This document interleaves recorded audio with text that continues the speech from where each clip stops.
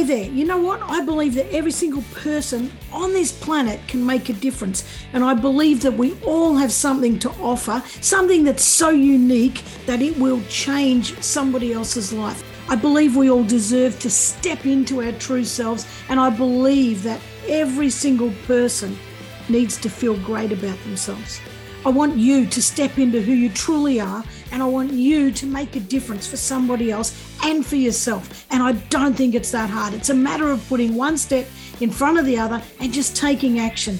And I'm interviewing guests that have done just that. I'm Karen Vaughan. This is the Get Off the Bench podcast. And here is where you can make that decision to make your life count. It all starts with you saying yes.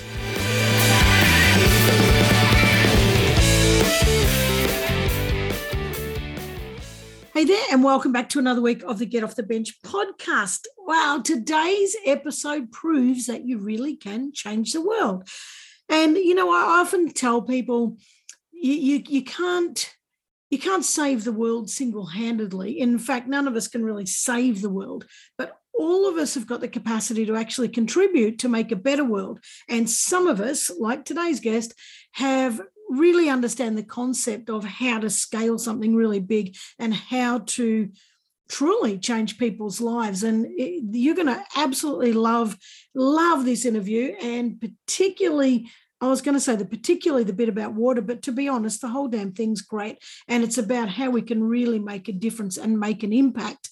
And so, I don't know, let me tell you about him. So Terry Paul is a co-founder and chairman of Findex, founder and executive director of Myco, which are the makers of BioCheese, and the co-founder and CEO of Botanical Water Technologies, and the founder and CEO of Botanical Water Foundation, plus a whole lot of other things. Like he is maybe he's an overachiever, but I don't think that. I think he just knows what he's doing. And my God, he's done some amazing stuff. He's also amassed 35 plus years of experience as a serial entrepreneur. So 35 years doing this sort of stuff is bound to have some amazing, amazing impact. So anyway, let's just get straight into it. Let's hear from Terry and listen to some of the amazing things that he's doing. Welcome, Terry. Hello, Karen. Thanks for inviting me along. I've been very excited to do this all week. I've been really nervous, so I don't know if you have that effect on people, but I'm just so excited. I don't know if I have that effect on people, but I've been excited to talk to you too, because you are just, we're going to get to your water thing. Oh my God. Yeah, I love what you're doing. I want to talk about the rest of your stuff first, but, you know, I've just, ever since I've met you, you know, we've had some great conversations about giving back and about loving the world and, you know, and caring about the planet and how we can do that in a business sense, you know, and a lot of us are, unfortunately, like me, I don't have a great business brain, but I'm all forgiving. And sometimes we get a little bit, I think in the past, it's been very much, you're either a philanthropic sort of giver, you know, or you're a business person. And it's good when they can actually both come together, because us givers actually need to put food on the table. So we might actually learn something from you. I think it's fantastic. You mean you want to eat occasionally? Yeah, exactly. Oh, well, it's a good strategy.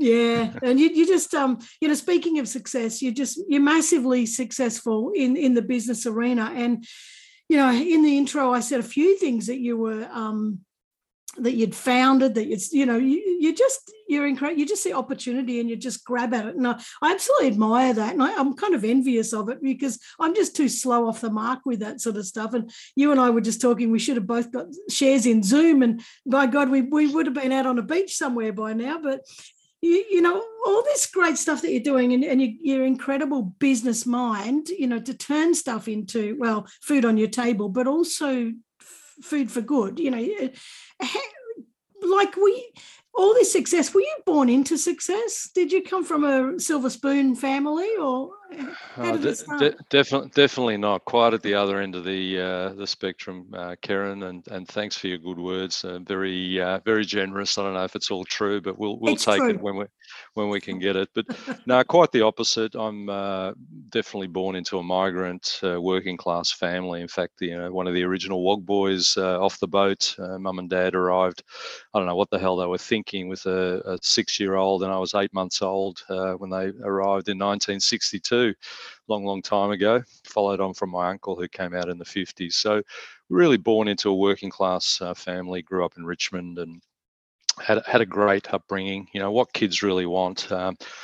Get out in the morning, particularly during the holidays. Those holidays seemed a lot longer at Christmas than they do these days for some reason. But there was only one rule: just to be back before dark. And that you could get up to all sorts of stuff with your mates, riding your bike and doing things I'm not going to own up to on a recorded show, but so definitely understood what it takes to earn a living. Mum and dad, factory workers, etc. And we were lucky enough to get an education. My brother and I, my older brother and I, there's only the two of us, and I think Gough Whitlam was the reason we managed to get through to a university degree and get a degree, and then the rest just happened. I'm not quite sure how, but it happened. Some people say luck, and I reckon it's good management. Actually, it's about, isn't it about saying, I don't know. Tell me if this is true for you. That it's kind of like what you come from. You're determined that I'm not going to stay in that, and I don't need to stay in that. I'm going to make a better life, even though you're talking about fantastic things, riding your bike, and I did that too, and it was a great life. But there's always a struggle, and Yeah, but it boils down to my mum passed away. She was a very generous lady. She passed away of cancer about 5 years ago, and I think the answer to what you've just said really got summed up by my brother at her funeral. I mean, we just it was a small group of people, and he said that she in particular is a very, very giving person. There are givers and there are takers and there are matches in life. And she was just the ultimate giver. She was a feeder as well. She used to love to feed people. That was her passion. It was always about other people. It's amazing. I just thought that was natural. And every mum did that. And I guess a lot of them do, but not all of them. And the words that my brother said were that, she gave us a good moral, and dad too, gave us a good moral compass, and being able to understand the difference between good decisions and bad decisions. I think that's at the essence of what has probably driven us. Sure, you get up in the morning and you want to be the best version of yourself and go off and do things, big things. And we are an ambitious little clan. The Pauls are a very, very small clan. There's not many of us around, so we know everyone there. So that's probably at the guts of it. We didn't really sit around the table like I probably do with my children, who are now, my daughter's 30, so we're at a different stage in our lives. But we do talk about things about building businesses or wealth and transferring that and what it means, and reputation, family name. It's not just you when you make decisions in the world. It's all the people with the same common name that get dragged into it. And you see it in the press all the time where someone makes a bad decision and the whole family suffers for it, and all the dynamics around that. So when I was growing up, it was really about being a good person. There's a Greek, and I'm from Greek background. There's a Greek saying or term called philotimo, which doesn't actually have an English translation. It actually means respect and honor. It's around, and the Greeks will use it in a way when you do something that's cheap or nasty or bad, they'll say, don't you have any philotimo? Don't you have any kindness? And I know that's a big word for you, kindness to other people and the reputation of your family. So that's really what got discussed, other than the footy and how do you make a living around when I was growing up. And maybe that's part of the reason that we have had a level of success. Whatever you define success, we don't define it in money. We define it in reputation and being a good person and in the spirit of my dear mother. Yeah, yeah. I define success around character as well. I think that that's a really important thing. Yeah, I love what you're saying. I reckon that's. I kind of don't want to say it because I feel like I'm generalizing. I'm just throwing shit out there, But it does seem like a lot lately we've lost moral compasses. Do there seems to be kind of like what's in it for me and what's in it for me right now, that kind of thing. And if I'm impacting someone else too bad, and I know I'm overgeneralizing, but you just don't see as much of that wholesomeness anymore. Do you know? And I Yeah, it's a good old-fashioned way, isn't it? Yeah, It's a mindset.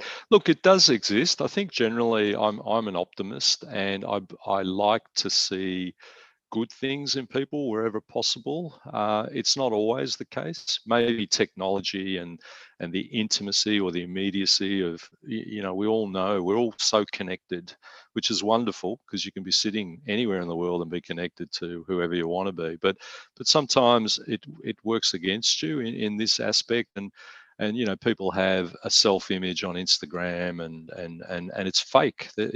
It's not the real them, and they put themselves under pressure. They put themselves out to the world and then feel bad about themselves. They focus on things they can't control. One of the secrets to success, and I know Ben Crow, who's been in the media a fair bit, is a friend of mine, with Ash Barty and my illustrious Richmond Football Club growing up in Tigerland. He talks about focusing on the things you can control, yeah. and you do, and shutting out all the noise of what other people think, and just being yourself, being relaxed enough, being comfortable with being yourself. It doesn't mean you can't improve. It just means start with that basis, get comfortable with yourself, focus on the things that you can control, and somehow all these other things start to happen. Whereas if the more you focus on outside of your control, the more you shrink, the more you go backwards, you lose momentum, you lose confidence, and then you have a very unhappy life potentially.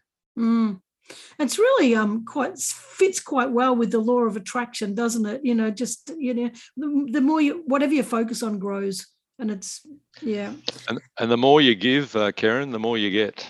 Let me tell you. Yes. I so, people say it's amazing how you were lucky enough to do that, and all of those lucky moments. But if you go into a relationship expecting to get something, as I mentioned earlier, and there's a book, I can't remember who wrote it, but called Givers, Takers, and Matchers. People that match. But I think it's an advantage to go into any relationship, personal and commercial, business, whatever, with a mentality around giving. So give for the right reasons. Don't give stupidly, but give for the right reasons, and not expect anything. And the expectation, the result of what comes back, may not come back in your lifetime. It could be to your children or to something else that you believe in.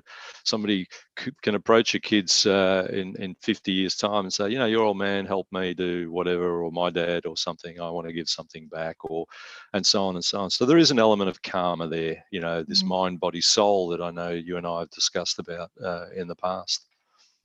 Well, I 100% agree with all of that. I absolutely love it. And tell us about the mind, body, soul, because I think I know that that's something that's really important to you, and that you try to weave that into business wherever you can. So what's the story or message behind all that? Yeah, look, it's something, and there's a lot of components to it, but if you dumb it down, it's really talking about those are the three essences of what controls our lives and how we go about living. So I remember coaching my daughter's under 13 netball team. This is how crazy you can get with this stuff.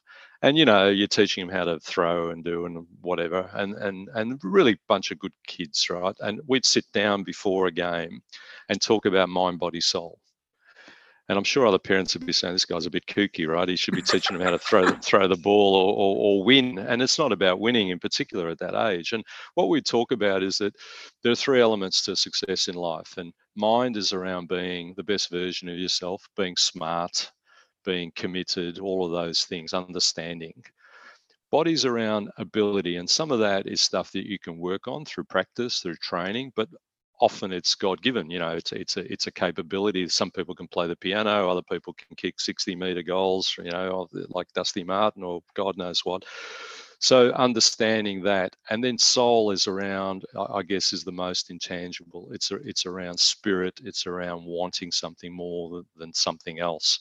So if you have two of those ingredients, you can have quite a successful life. So if you're a smart person and have good mindset and want something, but maybe are lacking in ability, you'll probably achieve most of your goals, and vice versa. But you'll find that elite people, not only sports people, but anyone that's elite in their chosen world, where they want to live, will have all three. They will have mind and mental strength and the smarts. They will have some God-given or earned capability, and they will want it more than anything else. And if you can apply those three things, those three principles, or at least two of those principles, if you only have one, well, it's better than having none. But it's less likely you will achieve the top end of whatever it is you set out to do. I love that. And I love, it's easy to hear you talk and say this. And then when you talk about mind, you say, you've got to be smart. And it's very easy to interpret that as you saying, well, you have to have a high IQ and you have to be, genius thinking, genius intelligence. But that's not what you're saying at all. And smart thinking could be street smart. It could be street smart through, it could be a composition of education, experience, and training, or all of those, right? And as you get grumpy and old and grey like me, you probably have a few more of those. You put your hand there. You try to tell kids. I remember our kids, we'd use the term hot. Even if it wasn't something that was hot, it was the best that we could come up with to tell them to not put their hand there because the door's going to shut or whatever. I guess you have to have those moments where you do touch the hot and say, oh shit, that guy wasn't choking. Look at my hand. And ouch, it really, really hurts. So life tends to beat you up a little bit, and the smarter people sort of learn how to work their way through that. That's what I'm talking about, being smart. Yeah, I know. Yeah. And I think that I love what you're saying in that those three ingredients are accessible to anybody who actually wants to gain them, in whether it's God-given or whether it's earned, you can they're accessible. So absolutely. I mean, we can only get half a dozen players in my netball team, but if we had more in that netball team, there would have been more people focusing on mind, body, soul. Some of these kids now have all gone on to be doctors and specialists and have started careers. And I just wonder, it'd be great to catch up with them at a point in time and just sort of see if any of that, albeit modest contribution, I'm sure their parents did a hell of a lot more than I did for them, but you wonder if any of that actually sunk in over a number of years, that you had an opportunity to mentor effectively, do some mentoring there. And also the interesting thing about that is that a lot of times we have these moments with people, and sometimes people will say, oh, I'll never forget that time you said such and such, it changed my life. But there's also other points where it goes in subconsciously. We don't even know that was a moment that was a defining thing for us. We might feel something, but we can't actually remember that it was a turning point. So it would be interesting to catch up. Yeah. Yeah, absolutely. Now, I want to ask you about your Myco. You were the founder of Myco, and I remember this coming out. It's the plant-based cheese, and I was heavily into veganism then, and couldn't find cheese anywhere. And I remember it coming out, and it was like, finally, there's something that we can eat. But tell us more. Like it's Myco is not just the cheese, like there's a whole lot of other stuff to it, and it's got a health and well-being sort of back. That's what you're interested in, but your big focus is on plant-based food and beverages. What got you into that? Coming from a Greek background, you would have had lots of roast lamb and stuff like that. So yeah, look, that's a cliche. The Greeks actually don't eat that much lamb, but it's great. I mean, it's sort of become a story. But Myco is really a vehicle that really allows me to practice mind, body, and soul in a commercial aspect. I mean, there's a charitable component to it too, which we could talk about a little bit later. But effectively, it was inspired by a poem. So if you visit our Myco website, you'll see that it's a really simple website. It talks about mind, body, soul being the best version of yourself, all the stuff that we've just talked about. And then it publishes Max Irwin's poem Desiderata, Yep. which some people would know through the song, sort of a bit flower power in the 60s and 70s. But that poem goes back to 1927, and it really is a beautiful way to talk about mind, body, soul, and being in peace with yourself, and understanding there are vexatious and noisy people, and understanding to be kind to yourself as you grow old, and understanding that you have a right to be here in the universe like anything else. So without getting too kumbaya about it, I thought when I read it and really reread it many times, that it was a really nice way to sort of encapsulate the mind, body, soul. And Myco is really it's a vehicle. It's a way that we solve problems, I guess. And you've actually said exactly what we set out to do, that you had a problem being a vegan and not having easy or convenient access to sustainable and dairy free or animal free cheese in this instance. And we came along and built a product and put it on a shelf through Coles and Woolies on a national basis, and gave it to you at a price point that made sense, and in one essence made you part of the broader community. Because often vegans, if you go back sort of 7, 8, 10 years ago, were really struggling. They're quite polarizing, can be polarizing, only because they're so passionate about the ethical and moral side of the thing. But may have felt dislocated in the sense that you'd have to go a long way to just buy basic things that everyone else could go to their fridge or pantry and find. So that was the birth of our BioCheese product. Plant-based foods have interested me since about 2012. I was a flexitarian, and now I'm not a vegan, but I'm pretty close to one. I still eat some dairy product, but my diet is plant-based and has been for some years. It's not necessarily just because of the moral or ethical animal side of it. It's actually three consumers, I call them, that have morphed into one. So there are people that are interested in their health and well-being. They're changing the way they eat. They're doing Meatless Monday. They're dialing down certain parts of their diet. And my Greek background actually tucks quite nicely into that, because the Greek Mediterranean diet is known to be as a healthy diet.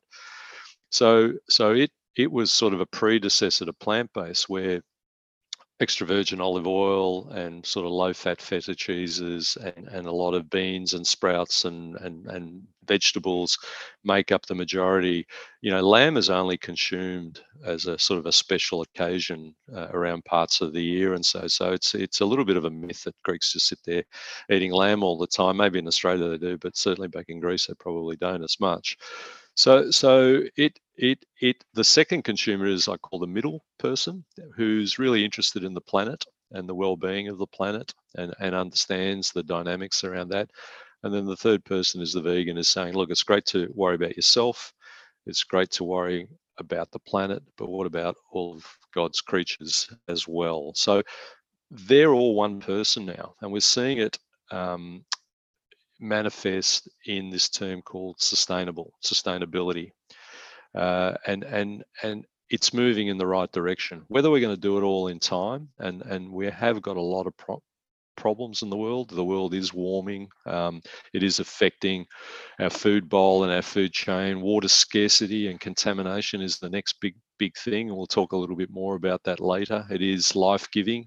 Without water, we see a lot of water events, but it's raining in the wrong places. We're seeing floods, which are catastrophic. We're seeing droughts in places like California and even in Australia and other parts of the world. So the world's not necessarily in a good place at the moment, but if we can get more and more people just changing little things in the way they consume and they go about their lives, because that's the biggest question that I get. I can't make a change. I'm only one person. How am I going to do it? But people don't understand, if they change one thing or maybe two things in what they do in an entire week, the compounding effect across 7 billion people is huge. It will move the dial. It will help the planet. It will make a difference. Oh, I love that. Yeah, I sit within all three of those things. But particularly, and more so than my own health, and I should probably focus on that more, but more so about the planet, and the animals. And I just, yeah, I don't know. Sometimes I get into despair, and then I'm also an optimist as well, because I always believe that we can do it, and I do believe we can hit a tipping point, and I often wonder whether I'll still be here to see it. And even if I'm not, I don't care. I just would like us to hit a tipping point where we realize the interconnectedness of everything here and all our energy. And it doesn't take much, as you say. It's like kicking a bucket of water, just that tiny little nudge, and the whole thing sort of spills. Splashes, yeah. Yeah. And look, a pandemic like COVID is really, if you can take any positives out of that, I mean, it's not something, it's the proverbial 100-year event, but the pandemic's also shown how interconnected we are, how close we are. I mean, it's shown that governments and bureaucrats are actually no good at solving big world problems.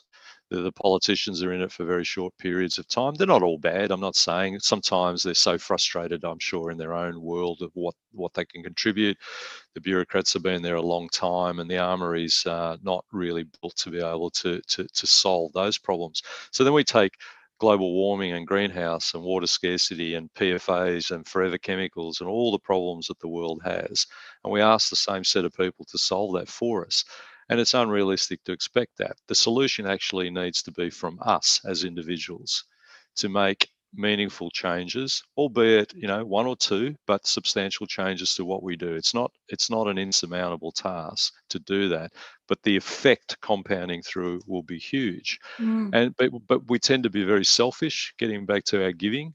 Yeah. You find, the pandemic's another good example. You see the developed world, the Western world, huge vaccination rates, close, Fortress Australia, bunker up. It's somebody else's problem. And I call that a clean fish in a dirty pond. That's the approach they've taken. They're saying, she'll be right, I'm good. But if you have a look at what's disturbed the world with the Delta variant and the Omicron variant, it's come out of the developing world. We haven't fixed their problems. So the variations to the virus have come out of that world because they haven't had access to vaccines. They haven't been looked after from a global perspective. So here we are bunkered up again because we didn't help solve everyone's problem. You can't be a clean fish in a dirty pond. I love that analogy. That's so good. And we're not better than anyone else. And there's often it's a kind of a thing where there's two parts. There's one is thinking that we're better than the developing countries, and kind of like, it's almost a token gesture at times, we'll just help them out and it just looks good on our spreadsheet and that kind of stuff. And the other part to that is taking care of myself, and another part to that interconnectedness that people just don't get. When you take care of yourself, you're actually harming yourself because you're not putting solutions into the environment around you that is going to impact back on you. So, but speaking exactly what you're saying, you said a key point here, which leads so well into the water thing, is that you can't rely on the governments. You can't rely on all these big, whoever, conglomerates and God knows what. It's individuals that have to start making choices and start making decisions and say, do you know what? I think I can help. And with Get Off the Bench, I'm always saying to people, you never know, like your little thing that you're perceiving as little might be the trigger that if it doesn't work for you, it might inspire somebody else to make the next big thing. But so we should all try. If it was something we want to do, just give it a crack. But you did. You gave it a crack, and I want to hear about it. Tell us about botanical water. It's just... Yeah, look, it's a huge idea, and we're a little bit crazy and have got a reasonable track record of building things from a garage in a startup. I mean, we've got a successful financial services company that my brother and I call Findex. We started in 1987 around my dining room table, and we've now built effectively $1 billion company that employs 3,000 people across 2 countries, Australia and New Zealand. And then we went on and built another business called Lemnos, which is a Mediterranean lifestyle dairy business, which grew to be quite a large business, which we sold about 10 or so years ago. And then started to talk about biocheese, which we talked about a little bit earlier. So you start to build a bit of a repertoire, a way of, and people see business, and particularly big business, as a dirty word, and I can understand that, right? Because generally capitalism is really around shareholders. You see, our job is to make shareholders a lot of money, and that's wrong. That mentality is actually very, very wrong. We like to call it, our family office calls it sustainable capitalism, where we shift away from thinking about shareholders to thinking about stakeholders, all the stakeholders, the customers, the employees, the broader community, all of the bits that we've just been talking about. So if you go into work every day and take a stakeholder mentality where everyone can win, it doesn't need to be we win, they lose. That's the wrong way to approach it. You can actually take the good parts of capitalism, survival of the fittest, building big things, making money. It's not a dirty word to make money, because it makes people get up the next day to do it again, right? If there's nothing in it for people in their own world, then they may not want to get up the next day and go and do it again. So it's not a bad thing to embed that in a day-to-day activity. So botanical water has, in the broader sense, Aqua Botanical. Actually, I've got some here. I'm drinking. I drink it every day. There it is, available at Coles and online if you Google Aqua Botanical. So this water, recently was living in a plant, was living in a carrot, was living in tomato, was living in sugarcane here in Australia. Wow. So I met a guy by the name of Dr. Bruce, who was making water from carrots up in Mildura. So that intrigued me. So I hopped on a plane, went and met Bruce. We spent a day together and talked about a whole bunch of stuff. And then we were crazy enough in 2017 to invest in the invention. So this was a really novel invention, which basically said you have rainwater, you catch it, you drink it. So, it could be in a river, surface water. Then you have aquifer water, water that lives below the ground, mineral water, et cetera, and you can drill down and create a bore or well and catch and drink that. But no one up until this point had really thought that plants, all plants, fruit and vegetables, are effectively 95% water. So if we could find a way to harvest the water that naturally occurs in plants, we've actually found a new source of water. And this water may be more predictable, unlike rainwater, where we don't really know if it's going to rain. We do know where plants are harvested and grown. So what we do is we don't grow fruit and vegetables to take the water out of it. What we do is we attach our technology and our equipment, our machinery, our water harvesting unit to existing industries. And those industries are industries like people that make sugar from sugarcane, people that make things like tomato ketchup or tomato sauce or juice or fruit concentrates that are used as ingredients, and people that make alcohol, distilleries.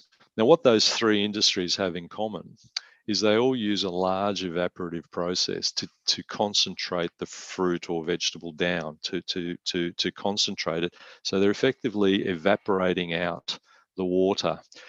And there's thousands of these factories all over the world in some of the most water scarce or contaminated countries in the world. And what happens at the moment, that evaporative condensate literally goes out the back of the factory, often piping hot, like kettle hot, into a river or to environmental detriment. And what we do is we cleverly catch that evaporative condensate. We run it through a purification process in our equipment, and then we create the world's most sustainable water, clean, environmentally green, and safe water. And we've worked out that there's about 3 trillion litres of this water that gets thrown away around the world at the moment. And that's like, 1.2 million Olympic-sized swimming pools worth every year. And in places like India, where water scarcity is huge, I mean, something like 1.5 million children a year die in India from water-related and sanitation-related diseases. So India is a good example. There are 525 sugar mills in India. Each one of these sugar mills, literally, like today, will throw away around 2 million litres of our water straight out the back of the factory into a river. piping hot to environmental detriment. So Every we can now day. catch every day 2 million. Oof. Each factory will throw away 2 million litres a day. So these are quite big factories, right? They're not. Wow. So we're able to now, through our innovation and our process, catch that water and convert it into a product at the small end, but at the other end, we're able to use it as an ingredient, and we're able to gift it into the local communities. So girls predominantly carry the burden of walking long distances in some of these communities to fetch water. They can often come to harm. They can be raped. They can be, it's not. They're walking 3-4 hours a day, which means they're not going to school. So if these kids aren't going to school and getting an education, and it's coming from a WOG boy, remember, that had my opportunity because my parents are crazy enough to hop on a boat and come to the other side of the world. We want to, through our Botanical Water Foundation, gift this same water that I'm drinking, looks exactly like that, crystal clear water, to the world's poorest people. And get some of the world's biggest companies to pay for it through this business that we're building, our botanical water business. Wow, I love that. So is that, then you're talking about gifting it? Is that, I know you have started up the Botanical Water Foundation, or the Aqua. Tell me what it's exactly called. The foundation, the retail product, the one that's you can buy in a supermarket or online, is called Aqua Botanical. So that's a brand name. Yeah. The water itself is called Botanical Water. Yeah. And our business is called Botanical Water Technologies. Yeah. And then sitting to one side separately is the Botanical Water Foundation. And the way we're doing it is the technologies business will create and trade in this water on a new exchange that we're building. We've partnered up with Fujitsu, a global player, to build a blockchain botanical water exchange. So we're putting it on a platform where, a bit like Uber. So if you can imagine somebody like a sugar mill that wasn't in the water business, that may be selling sugar to Coca-Cola, can now sell water to Coca-Cola, or to a beverage company, or to a beer company. So they're like the Uber driver. Yeah. And at the other end, there are beverage companies and varying people, municipalities and charities, all looking for water to do what they do on the other side of the equation. So they'll come to the exchange as the passenger. And our Botanical Water Exchange will connect the two. We'll transact a water transaction, which will say, look, I want to buy 100 million litres of water. Fine. Trade, a bit like on Uber. You get to a destination. And what we're doing in there is we're taxing that transaction 1% and filling a virtual silo of water in our foundation. And then we'll knock on the door to people like, UNICEF or Matt Damon, the actors, water.org or Charity Water, and say, look, hey guys, I've got 100 million litres of water that I want to give to you because you've got the infrastructure, you've got all the relationships, you've got all the things that are needed. We're going to give this to you to give to people in your ecosystem, in your community. We don't want to reinvent the wheel. We'll partner with these organisations that have been predominantly at the moment, they dig wells and they create local water sources that way.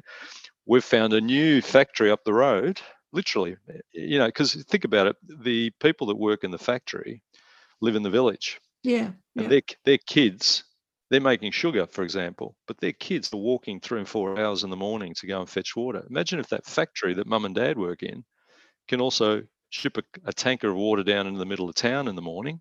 Everyone goes out there, gets their water for the day, and it's clean. It's as good as what I'm drinking.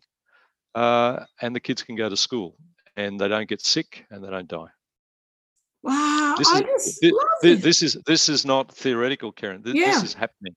This is real. This is we've got some of the biggest brands in the world partnering up at the moment, and a few more to come by the end of the year. This started literally on a farm in Mildura, and is now sort of in that middle stages. And we've got people like Fujitsu who are brought in all the way to CEO level that love the sustainability and the philanthropic story here, and are really been very, very generous. They're a wonderful company. I mean, most people know the Amazons and the Microsofts and that, but Fujitsu are a $35 billion US turnover business, right? And they love to build technology like the other tech companies, but build it for real world problem solving. And if you think of Myco, that's what we do. We started there thinking before we like to problem solve. So there's been a real meeting of the minds with them in helping us build our exchange.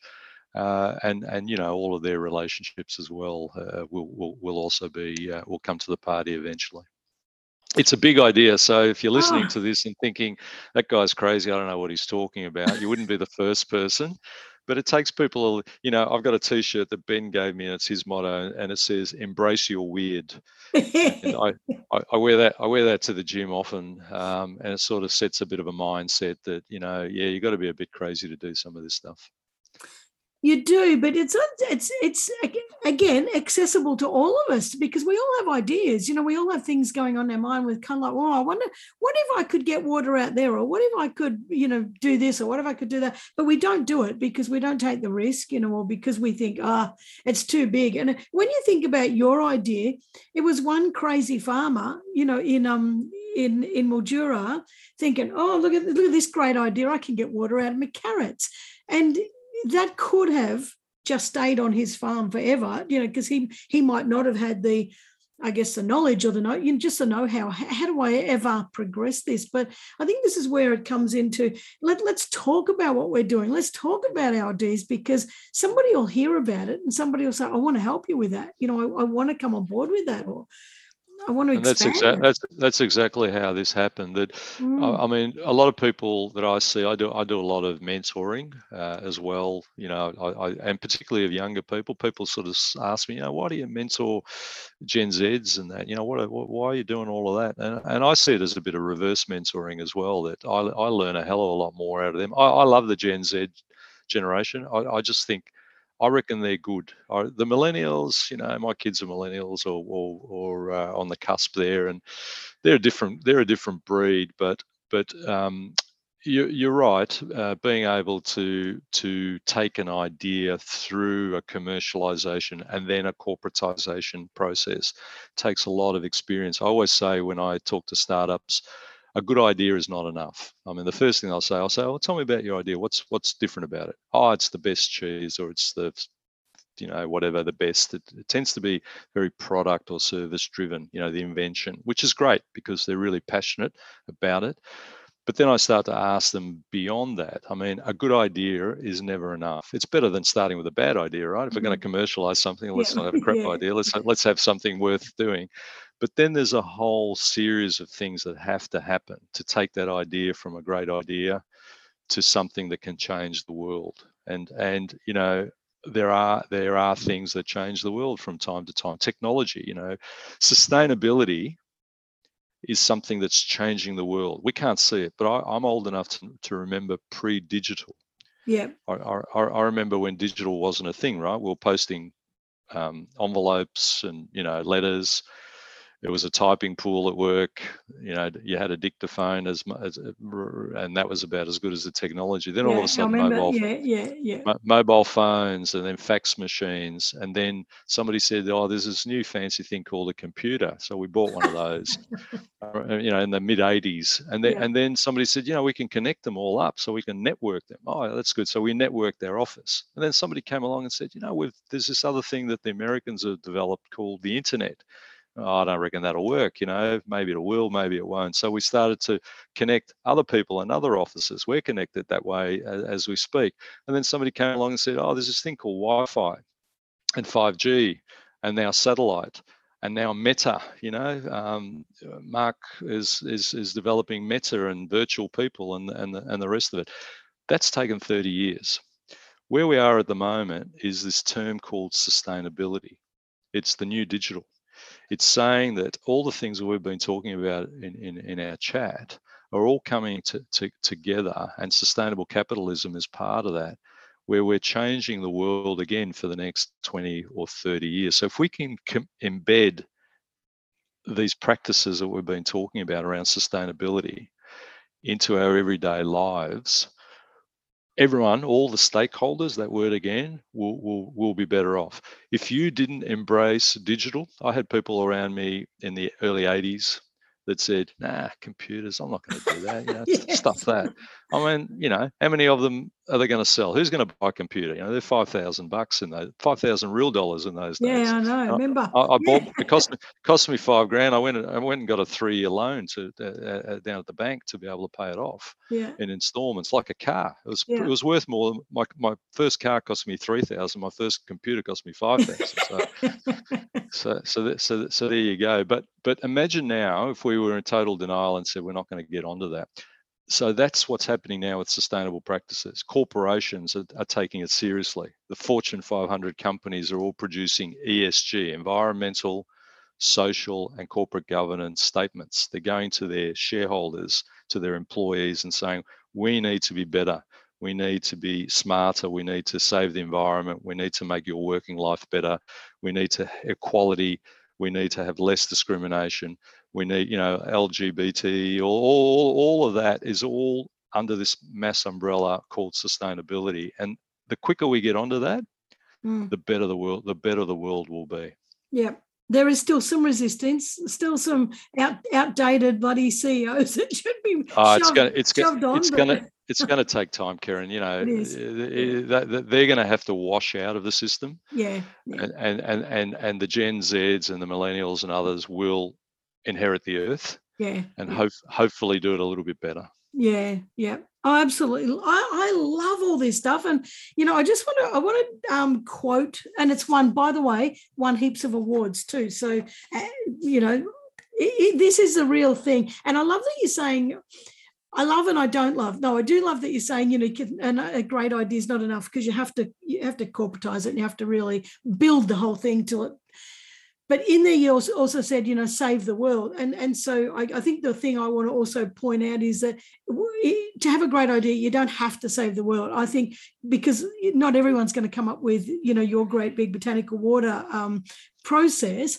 But I do think that we've got to have a mindset that when we do have an idea, we can expand it. And if it's helping the world move forward, even if you're only doing a tiny step to help the world move forward, it's still fantastic. Because when you talked about at the very start, if we all only change one or two little things, and as a collective, we start to build this compounding effect, it's going to be better. So I just want to throw the spanner in the works a bit. I just don't want people giving up on ideas if they're not going to be great big world-changing ideas. But we just got to be better. We just got to help. Just got to contribute. Yeah, no, I agree with you. I know what you're saying. You're saying not every idea has to absolutely change the world. It can just take friction out of people's lives, I like to call it. Just make it easier, or make it safer, or make it, entertain us, or whatever the vertical that you're operating in, whatever the invention is, whether you're in entertainment or health or aged care or whatever. So if we can add value to people's lives, and I don't want it to be thought that the biggest risk that we have is what I like to call execution risk, right? A good idea, you got a pathway, you build a business plan, but being able to actually not stuff it up along the way is your biggest risk, your execution risk. So we should always encourage people to live their dream and chase all that and get off the bench and put one foot in front of the other. I've watched some of your other shows, and but I think, and if I'm not sure if you're asking me what the get off the bench question is, but the one that I reckon is one that gets missed a lot. Everyone sort of says, make a start, be gradual, be caring, be loving, be realistic. But I always say the biggest secret, if somebody said to me, what would be the one thing that knowing now what you know, would you do? I'd go and get a mentor. I'd go and get a mentor that would help me get off the bench and guide me in a particular way. And because often we surround ourselves with our loved ones and our friends, and we ask them about our ideas and our passage. And what are they going to say? Of course, they don't want to hurt us. They want to support us, their family and friends. But often the right mentor, somebody that and I'm not even talking about necessarily business, just life skilling. Mm. Somebody that you can trust, that you respect, has to have an element of respect there, can be worth their weight in gold to help us get off the bench and do what we, have a happier life, so to speak. Yeah, yeah. I was going to ask you that question, and you you read my mind. And I've preempted it. I was going to ask you what's the number one thing. That's the one. That. Yeah. Get a good mentor. It's cheap as chips to do, and it'll reward you for a lifetime. Yeah, absolutely. Oh, well, Terry, I bloody love this. I just love what you're doing, and and like I said, not everyone has to change the world in such a big way, but too often we think we can't change the world in a big way. That's too big. I don't know how that can ever happen. But you've just proven that big things that are truly life-saving can happen. If you connect the right dots, and the right dots are out there to be connected. It's just a matter of, I reckon, keep talking, keep sharing, keep working on it, because eventually these dots will come together. And I just love the image in my head about you when you're talking about water that I love the most is when you're saying about the kids in India that are living in the village and going to fetch water, and their mum and dad are working in the factory, and all that water is going into the river. Why not put that water in the truck? It's crazy. There's a total dislocation, right? It takes somebody to come along and go, this is madness. It's like a Monty Python movie, like this can't be happening. But it's serious, Karen. This is like water scarcity and contamination are probably more serious than carbon and global warming. They're all related, of course. They're all all tied together. But you can go without food for 30 days. You can't go without water for 30 days. You'll die. So you've got this really crazy situation that I think we're not going to solve it, but we can certainly make a meaningful impact. Oh, and that's all you can do. Nobody can save everything in the world. We just can't. But if we're making a change and making a dent, that's the good thing. When you're talking about, I just want to quote you, one of your quotes. When you're talking about people dying from water, it's estimated that a child under 5 years old dies listen to this, guys. I'm going to say it again because it's so powerful. It is estimated that a child under 5 years old dies every 90 seconds because of the access to clean water and sanitation.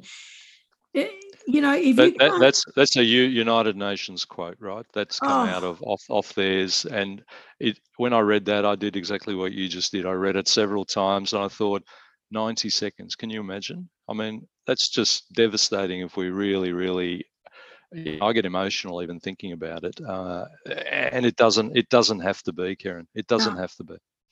I don't know how many 90 seconds we've been talking for nearly an hour, and I don't know how many 90 seconds have passed in there, I suppose. I don't even know. 60 minutes, it's probably, 40, 45 maybe. 45, yeah. Yeah. Kids have died while we've That's a classroom. That's 2 classrooms probably in Australia. Can you imagine that? Anyway, it is devastating, but it can change, and we will make a change. We will make a contribution, and my dear old mum will be really rapt. And I was just thinking too, when you just to finish on a high like this, is that 45 kids have just died while we've been having, and it sounds morbid and it sounds awful, but if as human beings and if as caring people and truly stepping into our human side and humanity, if we were to make that 1 or 2 changes in our lives, that's an opportunity to save those 45 kids, and it's not much to ask. It's absolutely not much to ask to do something. Absolutely. It's a change of mindset. It's that clean fish in a dirty pond, somebody else's problem. The government will fix it. That's the kiss of death. No disrespect to our governments and politicians, but if that's plan A, it's not going to end well. No. Oh, anyway, so guys, see how easy it is to make a difference. And you don't have to be putting water back in Indian villages or anywhere else in the world, but you can just 1 or 2 little small things can make a massive difference.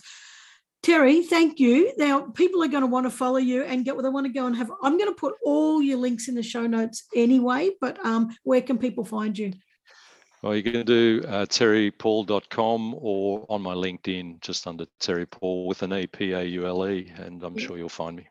Yeah, fantastic. And I'll put all the other links to everything Mike Go so that people can read that wonderful poem and, Yeah, Desiderata, it is fabulous. I'll guarantee if you take the 3 or 4 minutes time to read it, it can be life-changing. One of the best poems ever written. I agree. I sat there and read it and thought, wow, this is so real, so good, but so simple. So simple, but so good. Yeah. It is. Thank you. Oh, well, Terry, thank you very much. This has been absolutely enlightening and absolutely inspiring, but also there's such a chunk of hope in everything that we've talked about. So I've loved it. Thank you for joining me. And Karen, thank you for the invitation. And I was excited, and I'm still excited. So fabulous work that you do, and I love your show as well. Oh, thank you. And I know you're not just saying that, and I wasn't. No, I'm not. You have an infectious sort of personality and an infectious voice. Perfectly good for doing what you do. I mean, you're born to do this. Thank you. Is it so you're saying like too ugly for television? Is that... A good radio. What is it? A good head for radio. Yeah. No, I didn't say that. That's fine. No, fabulous, Karen. Thank you. And thanks for inviting me again. Oh, it's my absolute pleasure. And we'll catch up again soon. I can't wait. Thanks heaps, Terry. See ya. Oh, guys, I absolutely love that. And I just love that so much water is being wasted. I don't love that bit, but I love that Terry, well, the guy in Mildura first, worked out, hey, we can get all this water out of vegetables. Terry's jumped on board, and now all these kids in villages, and not just them, but like really, I get this, I guess, a movie going on in my head about these kids that are suffering for no reason whatsoever. And he's come up with a solution to it. And I just love that. And, I know we're talking about how big your idea is and whether it can save the world and all that kind of stuff. But please, if you've got an idea, put it out there, like start telling people about it. And as Terry said, you have to actually execute an idea for it to work. But if you don't know how to do it, someone will know how to do it. And great ideas that are going to move the world forward shouldn't stay in your head. They just shouldn't. Well, let's get them moving because we have got limited time, and I don't want to sound all like a killjoy, but there are so many problems in the world, and if we don't start addressing them in quite a big way, we're not going to get there. And when I say a big way, we don't have to do the big thing. People like Terry are doing the big things, but as we talked about in that interview, is that even if you do one or two small things, you're changing the world, and there's nothing better than that. So I reckon the first thing you could do is go to the supermarket, grab yourself a bottle of Aqua Botanical water, and just see how amazing this water is that's come from vegetables. And the other thing is go buy some bio cheese and decide, maybe I could go some plant-based cheese. But really, just do one or two things and change the world. And I just hope you've loved that. I hope you're inspired by the fact that it does take a lot actually, but saving the world actually can happen, and big changes can occur. And it all starts with one person thinking maybe this is a good idea. So I really hope you've loved that. Please go check out Terry's websites, which will be in the show notes. And I have absolutely loved this conversation. So as usual, thank you for joining me every week. And I don't know who does and who doesn't, but I'm going to say it anyway because I absolutely love bringing this stuff to you. So thank you, and I will see you next week. See ya. Thanks for joining me. As always, I hope this episode inspired you. If you know somebody who's taken courageous action to create something that's making a difference for other people, let me know about it. Go to my website, karenvaughan.com, tinker around there, have a bit of a look, and send me a message. I can't wait to hear from you. And remember, you're worth it. Your unique talents and gifts need to be out in this world. And I'm so passionate about inspiring you to achieve that. So you've listened to this episode. Just say yes, make the decision, and put one foot in front of the other. See you next week.